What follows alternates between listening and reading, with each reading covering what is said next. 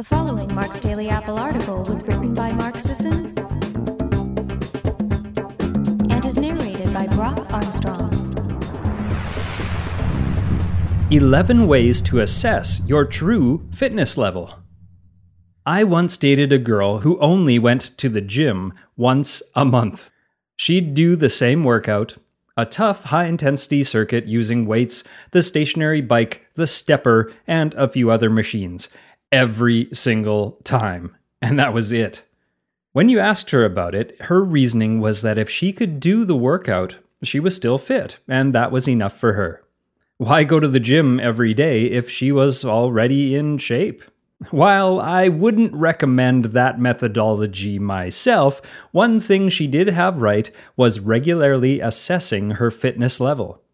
This is something that most people, even many of those fitness buffs among us, don't do, and I think that's a real mistake. So I thought we'd explore this topic. Do you have a measuring post to gauge how fit you are? Is there a standard you aspire to reach, to surpass, to maintain? Let's look at several ways you can assess your true fitness level. Number 1. Do the Primal Blueprint Fitness Assessment. This is a simple way to check your capacity for bodyweight fitness. Do the max number of consecutive reps for each Primal Essential movement. The number of reps you can complete in each movement will determine where to begin on that movement's progression. If you haven't already, sign up for the newsletter and get free access to the Primal Blueprint Fitness ebook. Number 2. Do the CrossFit Baseline WOD.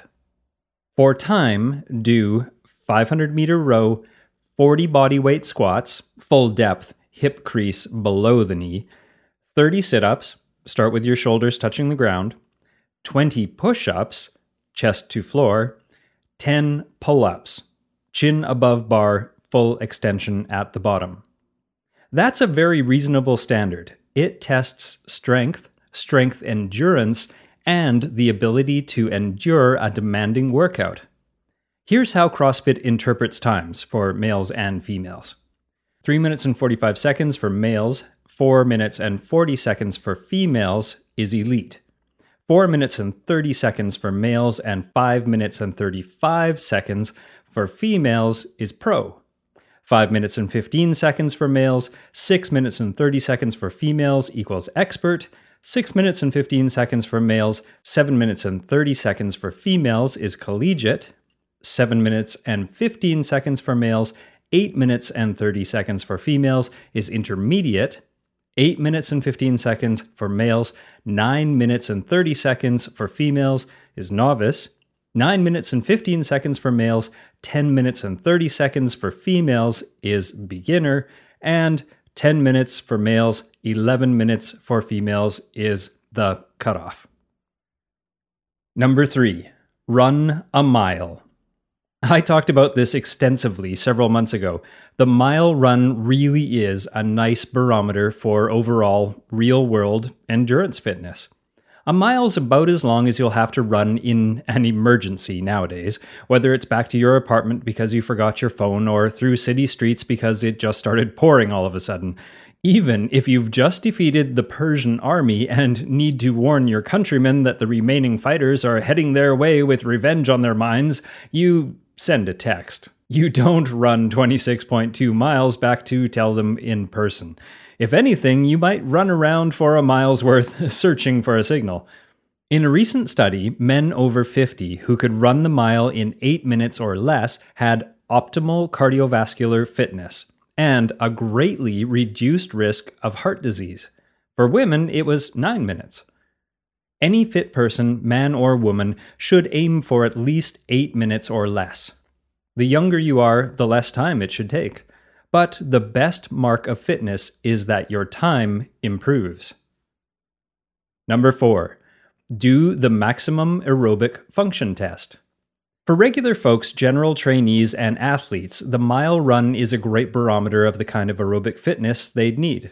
For more serious endurance athletes, the maximum aerobic function, MAF test, is worthwhile. Phil Maffetone came up with the math, and it's pretty simple and intuitive.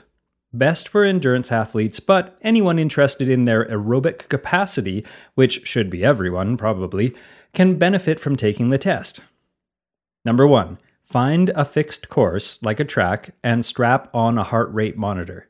Number 2. Start slowly running until you reach 75% of your max heart rate.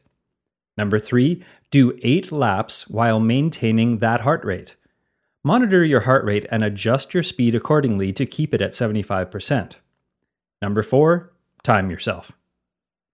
The MAF also works with cycling, rowing, or any other aerobic pursuit. It's not strenuous by any means, only 75% of HR, but it is very informative. Improving your time on a MAF test means you have become more efficient at a low intensity and correlates strongly with an ability to race faster at higher intensities. Number 5. Consult Mark Ripetoe's Basic Strength Standards. The standards take up several full pages, so I won't list them here. Just go over to Mark's Daily Apple and find this link and see where you fall. Ripetoe breaks up the strength standards for each lift, overhead press, bench press, squat, deadlift, power clean, into 5 categories. Undertrained, never picked up a weight, novice, just starting out with strength training, intermediate, knows his or her way around a weight room, advanced, very strong, well-versed in the lifts, and elite, really dang strong, probably competes or should. For my money, being intermediate across the board is probably enough for most people. You'll be stronger than most people you encounter, and you'll have an above-average amount of lean muscle mass. Reaching the intermediate level isn't too hard, and it doesn't put in any real danger of injuring yourself. If you go for higher levels, the risk goes up. Not to say it isn't safe. Number 6. Count how many calories you burn in a minute on a stationary bike.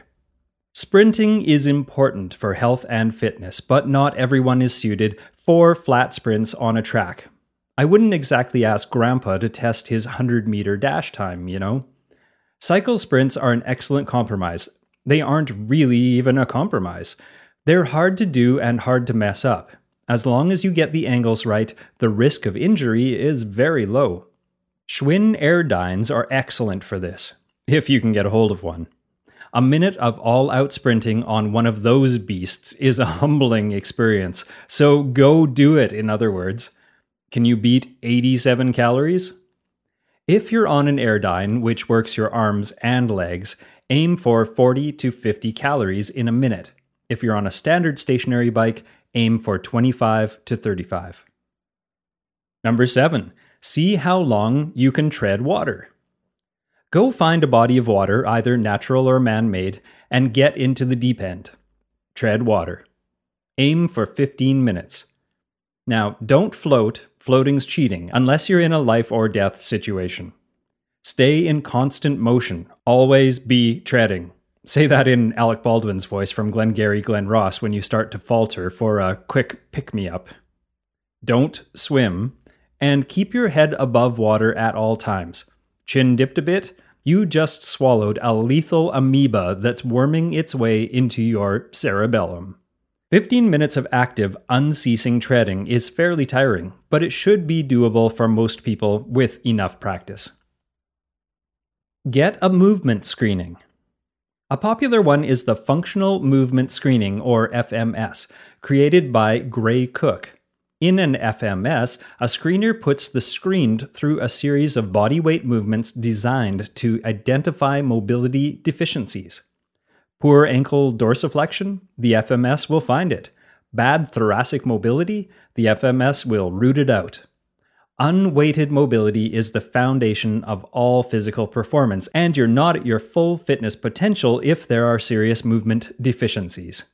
You can certainly overcome poor mobility with sheer force for a short while, but it always comes back to bite you. Number 9. Play a pickup game. It could be any sport: basketball, soccer, ultimate frisbee, football. Just go out in a park and play a game on short notice. Play for 20 or 30 minutes and make sure you're moving for most of it. Then observe. How do you feel after playing? How did you perform? Were you sucking wind by the end, or could you go for another one? How did you feel the next day? Sore, stiff, or raring to go? Did you enjoy yourself, or were you just trying to survive? Number 10. Walk for 2 hours without feeling it. Walking is our birthright. It's how we get around. These hominids were made for walking. You should be able to walk for 2 straight hours and hold a conversation. You should be able to walk and take in the scenery.